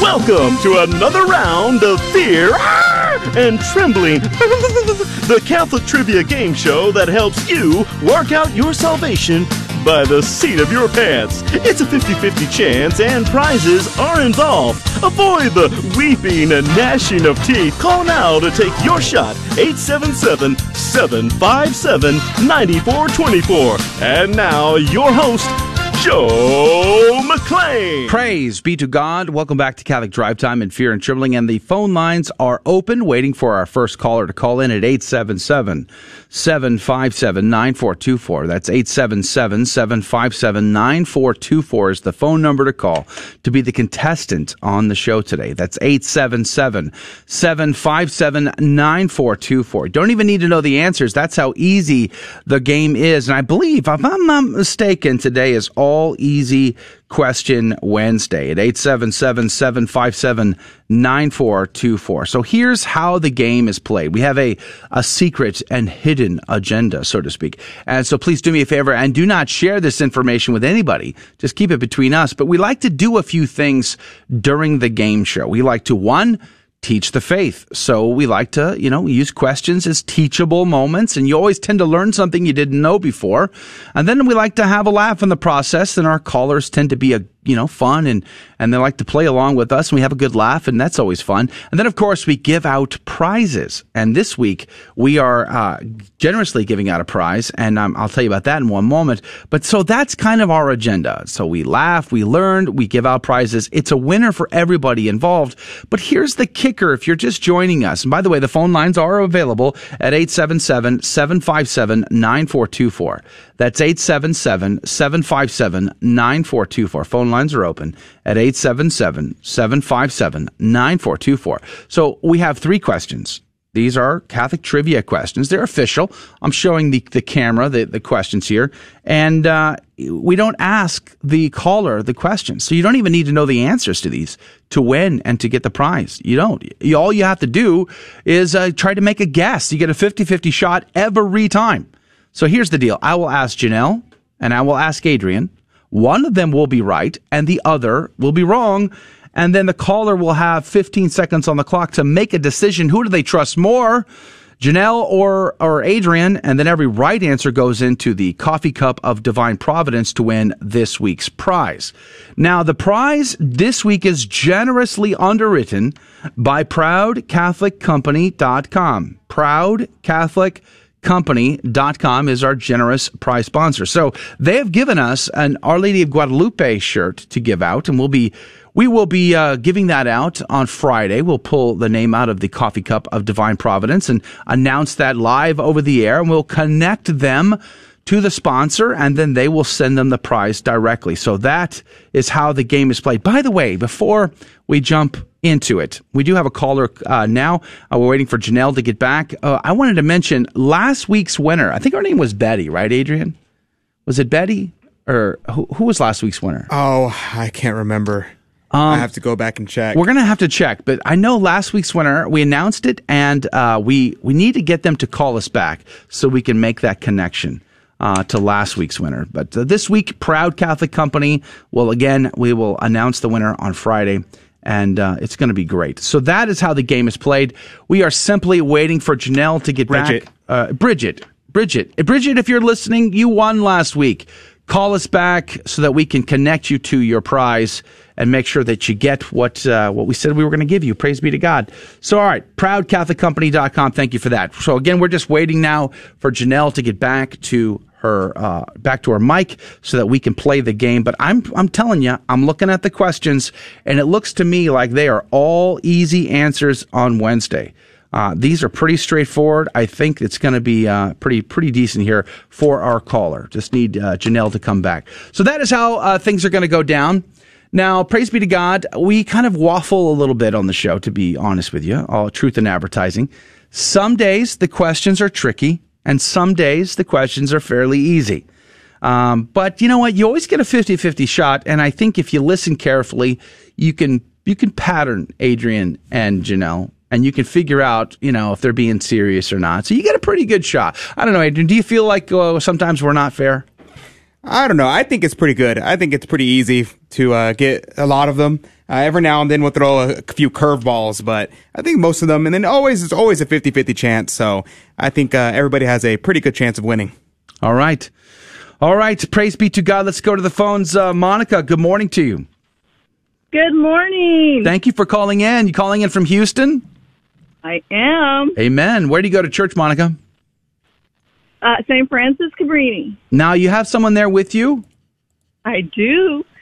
Hey, good morning. Good morning. Good morning. What is your name? Vivian. Well, Vivian, thank you for playing our game today. We're going to have a great time. Now, I'm pretty sure these are all easy questions, but let's dive right into it. Are you guys ready to go? Do you know how the game is played? Yeah. All right. Here we go, Vivian. Here we go, Monica. We're going to start with Janelle first. Janelle, are you ready? Yes, I'm ready. Are you sure? I'm ready. Are you sure? Yes, I am. All right. Janelle, can you tell me, what are the 3 voluntary evangelical councils? The 3 voluntary evangelical councils. I'm going to go with holiness, godliness, and cleanliness. Cleanliness. Okay, holiness, godliness, and cleanliness. That's your answer. Yes, sir. Let's see what Adrian has to say. Adrian, can you tell me, what are the 3 voluntary evangelical councils? That would be poverty, chastity, and obedience. You didn't mention cleanliness. No. Why not? Okay. I didn't mention. So, all right. Adrian is on the hook for poverty, chastity, and obedience. And Janelle said, what'd you say? I said holiness, godliness, and cleanliness. And cleanliness. Yes, sir. All right. So poverty, chastity, and obedience, that's Adrian. And holiness, godliness, and cleanliness is Janelle. 15 seconds on the clock. Who's right? Who's wrong? Monica and Vivian, what say you? Just pick one. Adrian or Janelle? It's Adrian. Survey says, well done. There we go. Well, that has to be the hardest question today. And you nailed it. Praise be to God. Congratulations. You are in the coffee cup of divine providence. Vivian, you might even win a prize this week. How exciting is that? Yeah. Yeah. Now, how old are you, Vivian? 4. 4? Wow, you're super smart for 4. Praise be to God. All right, we're going to go to Adrian for this next question. Adrian, this should be an easy one. Can you tell me, to whom was Christ speaking when he said, upon this rock I will build my church? Whom did he say that to? Yes, he was speaking to the architect of St. Peter's Basilica. Okay. Did you have a name? He was telling the architect. He was said they just refer to him as the architect. Okay. And our Lord told him, this rock right here is the one you're going to use as the foundation stone of the church. Of the church. So your answer is the architect. Yeah. Okay. Janelle, can you tell me, to whom was Christ speaking when he said, upon this rock I will build my church? I'm pretty sure that it's Peter. Because you're reasonably sure? Yes, I'm very sure. Petros in Greek, meaning rock. Like fairly sure? Yes. Okay. Very sure. So Janelle's on the hook for Peter, and Adrian is on the hook for the architect. 15 seconds on the clock. Who's right? Who's wrong? Monica and Vivian, what say you? Janelle. Survey says, well done. Well done. Wow. You nailed that. That was pretty easy. That was pretty straightforward, I would say. I mean, how could anybody choose the art? It's like the artist formerly known as Prince. Is that what were you going for there, Adrian? I don't know. Yeah, I just thought it would be funny. Well done, Vivian. You got it. Peter, in fact, was the guy that Jesus said, upon this rock I will build my church, and the gates of hell will not prevail against it. Praise be to God. That comes from Matthew chapter 16. Well done. You're in the cup twice. Let's see if we can get a third time in there. We're going to go back to Janelle this time. Janelle, are you ready? I'm ready. Can you tell me, this is an easy one, who is the patron saint of France? The patron saint of France. That would be Saint Jacques Cousteau. Ho, ho, ho. Sorry, I got a little bit of mucus or something in my throat. So it's just something. Excuse me, pardon me. I'm sorry, you said, did you say Saint? Yes, Jacques Saint Cousteau. Jacques Cousteau. Is that how you say Jacques? I gotta say Jacques Cousteau? I'm not good at French, but... Is that the massage you have right there? Okay. Okay. Let's see what Adrian has to say. Adrian, can you tell me who is the patron saint of France? Okay, that would be one of my new favorite saints, Saint Joan of Arc, or Joan of Arc. What was that? What? No. You need a water or a break? Or I've been working my French. It's getting better. I think people who speak French are now shaking their heads at us in disgust. Yeah. But okay. All right, so Adrian is on the hook for Saint Joan of Arc, and Janelle is on the hook for, air quotes, Saint Jacques Cousteau. 15 seconds on the clock. Monica and Vivian, what say you? Adrian. Survey says, well done! Yay! Oh, man. You did it. Praise be to God. Vivian and Monica, congratulations 3 times in the coffee cup of divine providence. Thanks for playing the game with us. That music means we got to say goodbye, but I'm going to put the two of you on hold so we can get your phone number in case you are the winner. But God love you both and have a great day. that is going to do it for the first hour of Catholic Drive Time. If you can join us in the after show, we would love to conversate with you about whatever you want to conversate about. You can do that at grnonline.com/CDT. God love you and God bless you. Thank you for joining us on Your Catholic Drive Time, where it is our pleasure to keep you informed and inspired. Join us Monday through Friday at the same time, right here on your favorite Catholic radio station. Don't forget to connect with us. Just go to facebook.com/Catholic Drive Time. Again, that's facebook.com/Catholic Drive Time. Be sure to share more than just us today. Share Jesus with everyone you meet. Bye now, and God love you.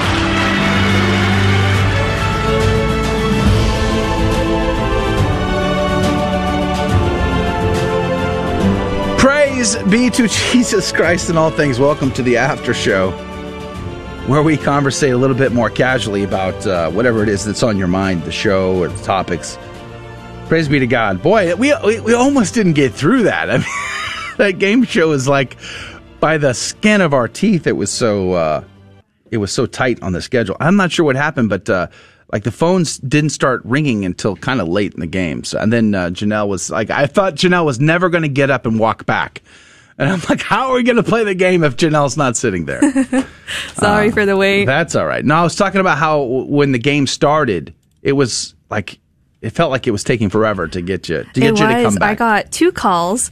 One of them was from a nice gentleman who was warning me about the trolls on the YouTube side, and then the second one was the actual contestant. Yeah. Well, Adrian's going to monitor the so many trolls. All of a sudden, it's like I guess there's a club or something. They all get together and like, let's attack this channel. Yeah, I don't know how they organize, but it's really annoying. Yeah. Well, that's what blocking is for, right? Yeah. Just block them.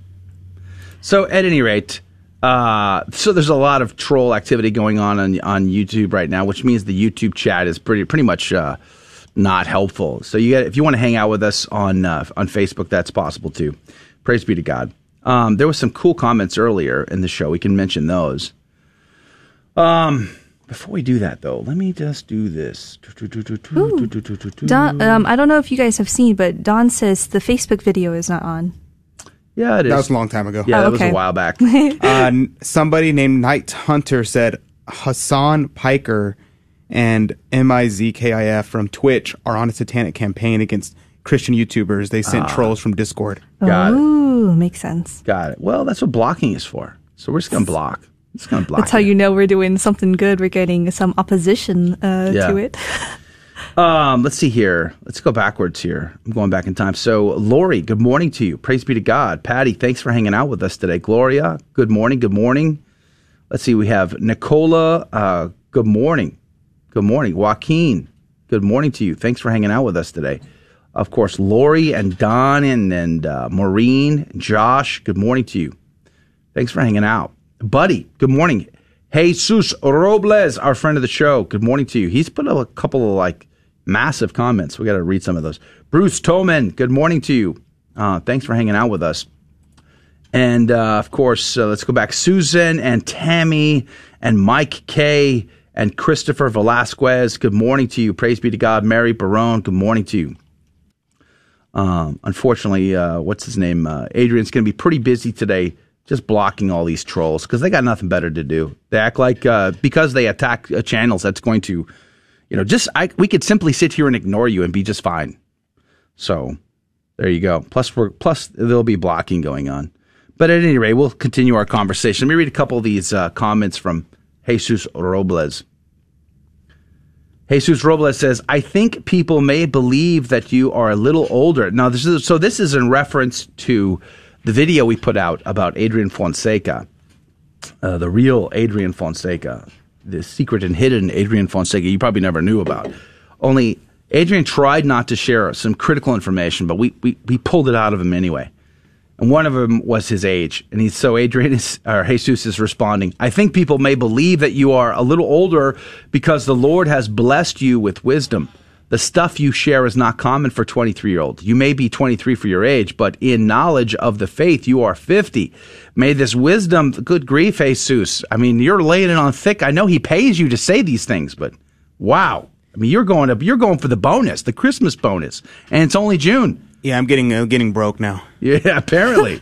He says, may this wisdom that the Lord has inspired in you serve to enrich the church through your contributions and your spiritual example. May this wisdom rooted in the great Saint Aquinas, Father and Brother Dominic, continue to inspire the listeners and challenge us that may be hard-headed. Some of us that may be hard-headed. Like, what? Did you say some Franciscans, Jesus? What? Right, he meant to say most. What? Are you out your mind? Just kidding, he says. May the wisdom of Aquinas be poured out with zeal, sprinkled with Franciscan spirit, sprinkled with...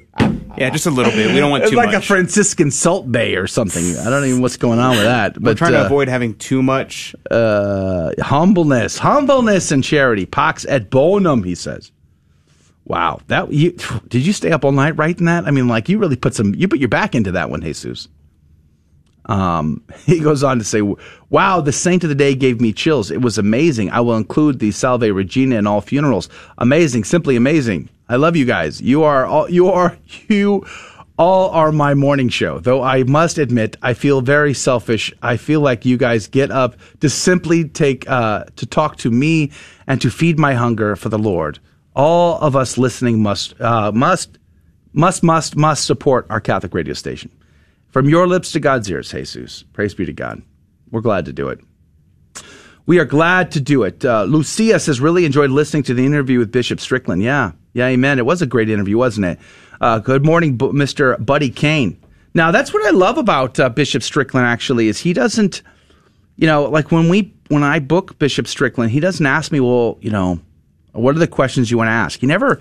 it doesn't matter. He'll take whatever question you can throw at him. Now, he may not give you the answer you want, or he may give you sort of a light answer or something like that. He may do that, but he doesn't qualify. He doesn't there's a lot of bishops that I've talked to that you have to submit in writing every question you want to ask first, and you can't deviate from the approved questions, those kinds of things, because they want to play it very safe. But that's not Bishop Strickland. And similarly, last week when we talked to Pizzaballa, Bishop Pizzaballa out of Jerusalem, he was the same way. I was very amazed by that. He didn't ask us what questions we were going to ask. We could throw anything at him, and he gave us a sincere answer, and I was very grateful for him. So praise be to God. So Bishop Strickland is he's a very good bishop, very personable bishop. He is somebody you can walk up to and talk to, and he won't be afraid to talk to you. And I really enjoy that about him. Now, one of the questions that came up from Mike K over on YouTube side was about the TLM, which we tried to get. We did get that in, but we didn't get to have the full conversation about it, unfortunately. So basically, one of the things was in looking at if in fact the rumors are true, and at this stage of the affair, we don't have anything more than just rumors. But if they are in fact true, and the Summorum Pontificum is revised to remove permission, because basically, as Bishop Strickland said, every priest in the world has permission to say the extraordinary form of the Mass when and where they want to, or at least their private Masses, if I'm not mistaken. If that gets removed and it goes back to the bishop, then likely what we'll see is those bishops who are not in favor of the TLM, of the extraordinary form of the Mass, will simply suppress it in their diocese, and those bishops that aren't won't. The question becomes, okay, what about, like, say, the Fraternity of St. Peter, the FSSP, wherever they are, will it continue? Likely, yes, unless the bishop decides that he no longer wants them in his diocese, which is a possibility, which could have been a possibility before anyway. So then that hasn't really changed, but it's likely that will continue on. It just affects diocesan priests who are able to say the TLM. And just the other night, Friday night, my family and I went to a parish here locally to attend the first ever TLM, or the first ever extraordinary form of the Mass, at a parish at that particular parish. And it's interesting for us because that we have a special connection to that parish in some ways. Before we ever moved to the city, we were living up in New Hampshire at the time, and we were visiting here. We attended the very first Mass ever said in that sanctuary because it happened to be the closest to one where we were staying. And so that was kind of special. And then now we went to the very first TLM Mass ever said at that very same parish. I felt like that was a very special connection. It was a very beautiful and holy Mass, and the priest, it was a diocesan priest, who is enjoying the benefits of the Summorum Pontificum. He said a very beautiful homily, basically explaining the traditional form of the Mass and why and what sort of some of the symbology means during the Mass, during the liturgy. It was very nice to those that might not have experienced it before. And as I said to Bishop Strickland, you know, my family and I have grown to love the traditional form of the Mass. It's been a bit of a journey. We didn't start out this way. When I became Catholic in 1999, I surely wasn't destined. I wasn't looking for the traditional form of much of anything, really. I was a heathen. I was a pagan, hedonistic kind of a person. And I became Catholic in order just to get married. So when we were attending Mass after my mystical encounter with Jesus in April of 2002, well, you know, I didn't even know the slightest differences between the Mass. I didn't even know there was an extraordinary form versus, the Novus Ordo. I had no idea of these things. My mind was not at all wrapped up in that conversation. I was, however, having tremendous conversations about the defense of the Catholic faith from a scriptural standpoint.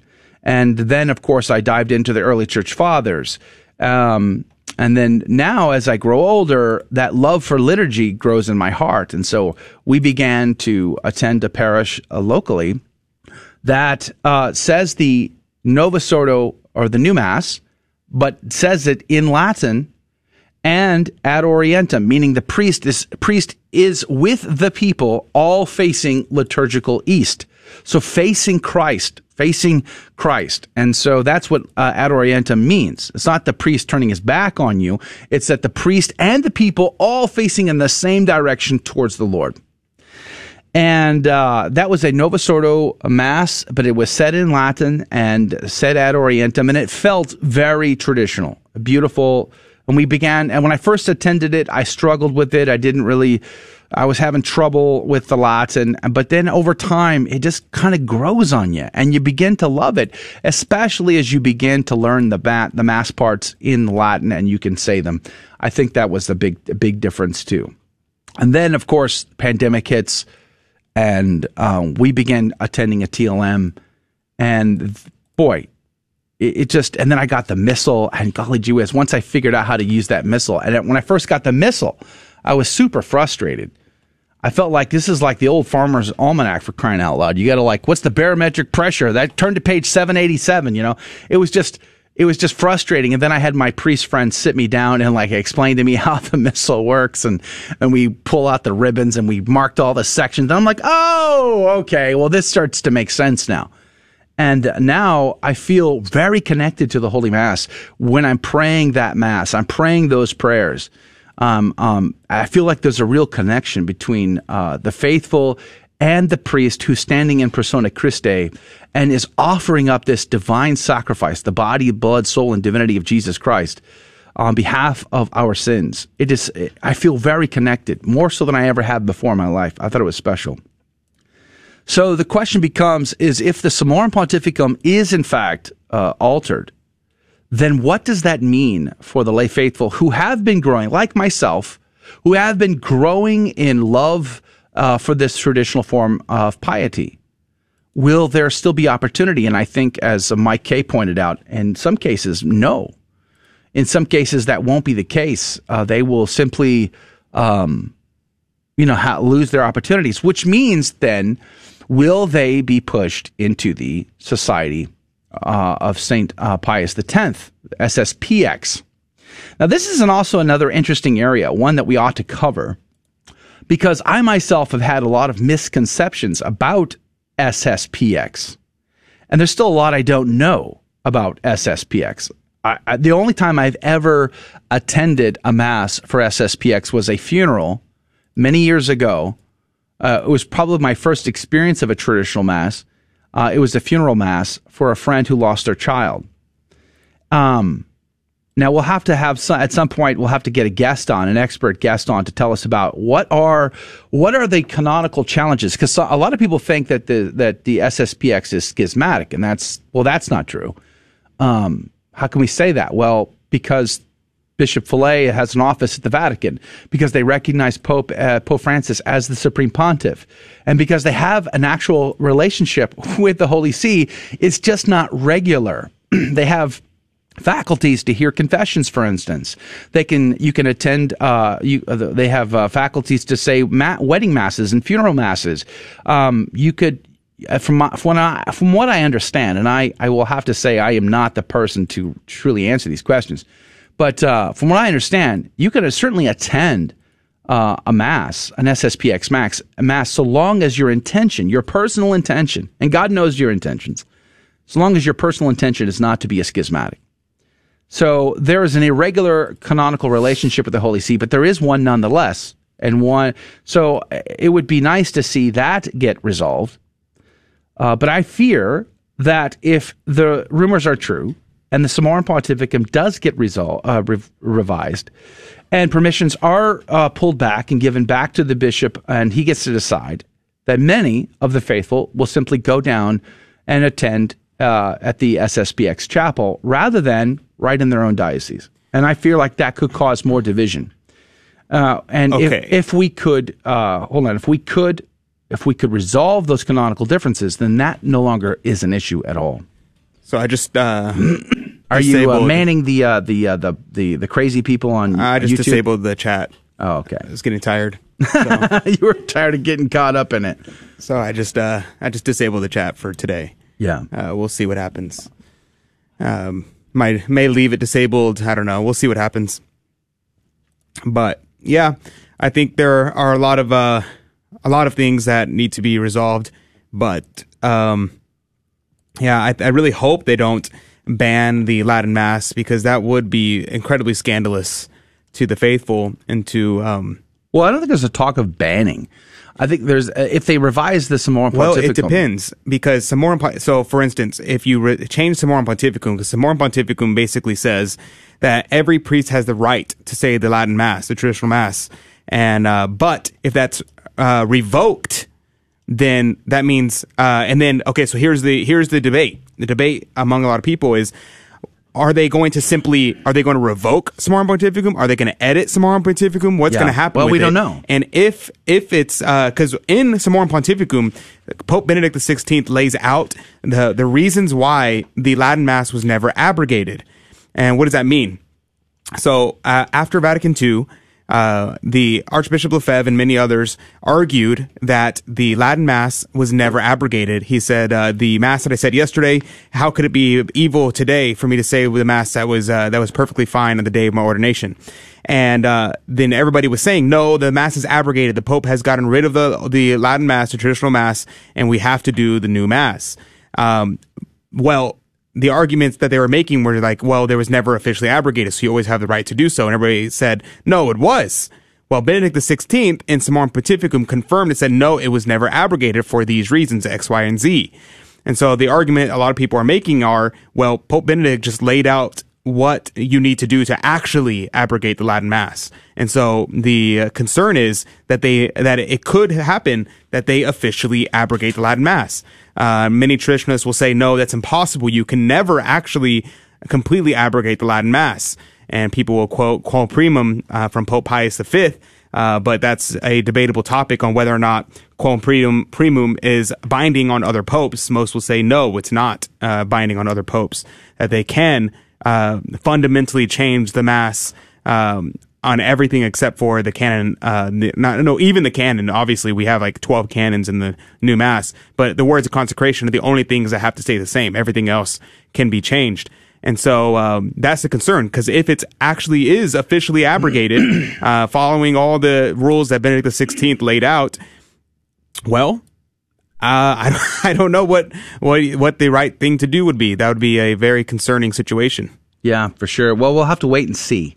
The answer is we don't know. Now, Jonah asked us to pray for his grandma. So we are going to do that. Jonah, we're going to pray for your grandmother. I don't know what your grandmother's needs are, but the Lord knows, and her guardian angel knows, and you know. So we're going to include those intentions in our prayers right now. We're going to ask Our Lady, Queen of Heaven and Earth, to intercede for whatever her needs are right now, because she crushes the head of Satan. Praise be to God. The little worm dies, and he cannot win. So let's pray. In the name of the Father, the Son, and the Holy Ghost. Amen. Remember, O most gracious Virgin Mary, that never was it known that anyone who fled to thy protection, implored thy help, or sought thine intercession was left unaided. Inspired by this confidence, I fly unto thee, O Virgin of Virgins, my Mother. To thee do I come, before thee I stand, sinful and sorrowful. O Mother of the Word incarnate, despise not my petitions, but in thy mercy hear and answer me. Amen. In the name of the Father, the Son, and the Holy Ghost. Amen. Praise be to God. Jonah, we entrust your grandmother into the care of the Queen of Heaven and Earth. Praise be to God. What else? It's but 10 minutes till the top of the hour. Boy, Maureen said, it's still not there with the Latin Mass. I need to work harder. No, you don't need to work harder to love the Latin Mass. Yeah, don't stress over it. Yeah, it's not a work of God. I mean, it is a work of God. It's not a work of human hands that will make you fall in love with the Latin Mass. I would say just surrender yourself to the bosom of the Church. And just let the beauty of the Mass overcome you. And if you ever get the chance, I highly recommend going to a Solemn High Mass. It's very hard to not fall in love with the Latin Mass when you go to a Solemn High Mass. I was when I was at, especially in a beautiful church, I was at St. Patrick's in New Orleans, and they had a Solemn High Mass, and it was just stunning. It was just so beautiful, and there were so many people there because it was a Mass of a newly ordained priest. It was his first Solemn High Mass. And so he had tons of friends and family there who have never attended the Latin Mass, and many people there that were not Catholic. And it was so beautiful. And I was talking to some people afterwards, and it was just so stunning to see how much how effective it was on people. Not effective as in producing some kind of work, but just like how it affected them. They made them emotional. It moved their hearts. And my friend Josh, we have a Facebook page on for Houston called Traditional Catholics in Houston to talk about like different Latin Masses going on in the Houston area. And he was like, so how do I help people move along to love the Latin Mass? And I simply said, I was like, well, it's not just Latin Mass. If you're just trying to go for the Mass, it's not enough. You should introduce the people to the parishioners there, meet Father, see what's going on. You have to get a holistic view, because the traditional, becoming traditionally Catholic and diving deep into the traditions of the Church, it's much more than just attending the Latin Mass. It's so much more. If you meet people and love the people that you meet there, it really changes everything, because it's a whole community that you meet and you join, and you're part of a family that all loves the faith more than anything, that want heaven above everything, death rather than sin. And that whole mentality, that's what really moves you to towards the Latin Mass. It's the holistic view. Amen. Well, praise be to God. We have about, 7 minutes or so left in our conversation. We had to disable the comments over, that's funny, Chucker Tarleson. That's cute. We had to disable the comments over on YouTube because a bunch of people were trying to, spam us and troll us and do some crazy stuff. Here's the kicker about that. It's hilarious. We can, 1, block you. Number 2, we can stop the comments. Number 3, every comment you left helps the algorithm love us more. So thanks for that. We appreciate your help to help promote our channel by commenting so often and and helping the algorithm to say, oh, we should help promote this thing. This is great. So thanks for that. We appreciate that. But so we had to turn that off, which meant that a lot of our regular commenters got kind of caught up in that, and it's hard to kind of see everything they said. I know there was a couple of comments that came through from our normal, everyday Catholic Drive Time fans, and so if we missed you, I'm sorry. It says, Tammy did say, can I stir the pot a little bit by bringing up a question from yesterday? As much as I love the horns, I feel the third-time commenter should be Jesus is my friend. What? Tammy! Tammy. Amen. Amen, Tammy. God bless you. Tammy. So beautiful. It's such an excellent song, too. Come on, Tammy. It's like the best song in the whole world. You don't have to play the whole song, by the way. I have to. It's necessary. Is this the 10-hour version? Or what are we doing here?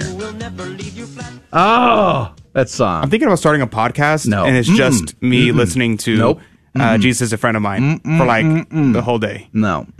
I just do one of those marathon streams where you're just live streaming, doing some weird thing, and I'll just listen to Jesus is a Friend of Mine for hours. For hours. And hours. And hours. And hours. Yeah. Now, tomorrow, we're going to have Trish Short on, and for Corpus Christi, the Feast of Corpus Christi.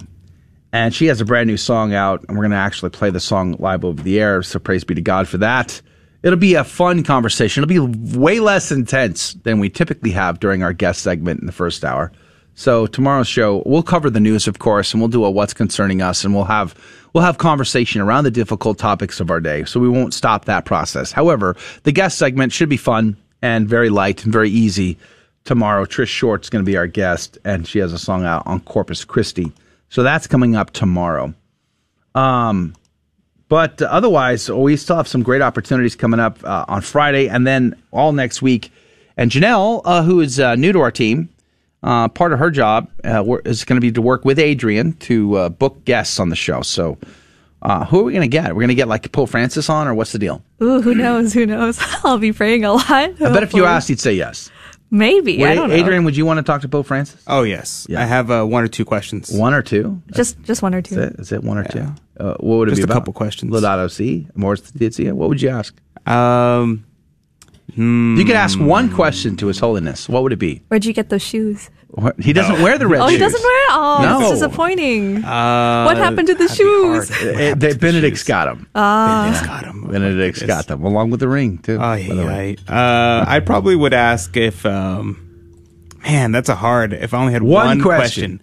One question. Will you... no, I don't want to ask that question. Can you canonize Fulton Sheen? No. What are you talking about? We're talking about canonizing Fulton Sheen. That's what we're talking about. I'd be down for canonizing Fulton Sheen, but I don't think that would be my one question. No, because that's not going to get me anywhere. It's not going to convince him one way or the other. No, I would. And that's why I was trying to think, because I'm like, most of the questions I could kind of already know the answer. Well, if you had one question to ask the Pope, what would it be? What was Saint Therese of Lisieux's one question? What was it? Can I get into the convent, Your Holiness? Oh, I'll do that. And they dragged her out of there because she wasn't supposed to ask anything, and she took her moment, her opportunity to beg the Holy Father. She's not going to throw away her shot. Yeah. What is the position? Buddy says he would ask, what is the position of homosexuality on the church? Well, we know what that is. The problem is, how many people are going to enforce the position of the church? That's the real question. Oh, I'd ask him, what is the official status of the SSPX? Really? That would be your one question. Yeah, because that's a question he can give me a direct answer to that I don't already know his opinions on things. I see. And something that I'm not going to try to convince him of anything, because I don't think any questions I ask are going to convince him of anything. Yeah. So I think that would be a good question that he could directly answer. I think that's probably what I would ask. And Janelle, if you had one question, what would it be? Oh, I don't know. One question. One question. Ooh. I guess it'd be like, can I hang out with you or something? Seriously? Oh my That'd goodness. be like, if there was a Pope, I'd stick by his side like 24/7. Can I sit on the throne? Different kind of No. Can you have the throne brought down at St. John Lateran? I want to have a seat on it just for a moment. If I sit in his throne and speak, does that become an ex cathedra statement? No. No. It's out of the chair. Sorry. I'm gonna have to test this. I don't know. No. Sorry. I might have to try this out. How much are tickets to Rome? Wow. Lori feels like Jesus is a friend of mine ought to be deleted, I think. Oh, wait, hold on. That's not what he said. It's a loose paraphrase. It's a dynamic, loose. active, dynamic paraphrase of what she said. She seems to be indicating, if my Greek is correct, okay, and it's been a while since I've studied Greek, but if my Greek is correct, Lori is saying Jesus is a friend of mine should be deleted from the buttons. That's not how I read it. Do you know? Well, is your Greek different than my Greek? I don't know Greek, but I know English. And she said Jesus is a friend of mine should be on loop for Adrian. What is that, like the King James version, or like what? Like, come on, man. Sorry. I read the original English. The original English? Mine's like the Septuagint. If it's good enough for Jesus, it's good enough for me. All right. Maybe we should pray for the trolls. Yes, we ought to pray for the trolls in and outside the church too. That they will either scare them away or encourage them. May Our Lady, Queen of Heaven and Earth, blind them so that they know not. So they cannot see us or cannot harm us, and that they are cast out. Amen. Well, that's going to do it for the show today. Praise be to God, we survived it. I feel like taking a nap now for whatever reason. But we're going to be back here tomorrow morning. We're going to have a nice, fun, easy show tomorrow. We'll be covering the headlines, but Trish Short will be our guest. We're going to play her song about Corpus Christi and the feast of Corpus Christi. Praise be to God. Thanks for joining us today. Share us with a friend. We'd be grateful to you. God bless you. God love you. Have a great day. We are certainly praying for you and for all. We'll see you then. Thank you for joining